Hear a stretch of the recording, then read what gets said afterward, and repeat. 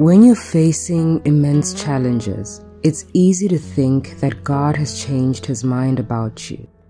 God's mind is always set, and if he's promised that your future is secure, believe that it is. He doesn't see your mistakes or weaknesses as the world does because he uses them as a catalyst for your future. Don't be discouraged. God has got great plans for you. When you're facing immense challenges, it's easy to think that God has changed his mind about you. God's mind is always set, and if he's promised that your future is secure, believe that it is. He doesn't see your mistakes or weaknesses as the world does because he uses them as a catalyst for your future. Don't be discouraged. God has got great plans for you.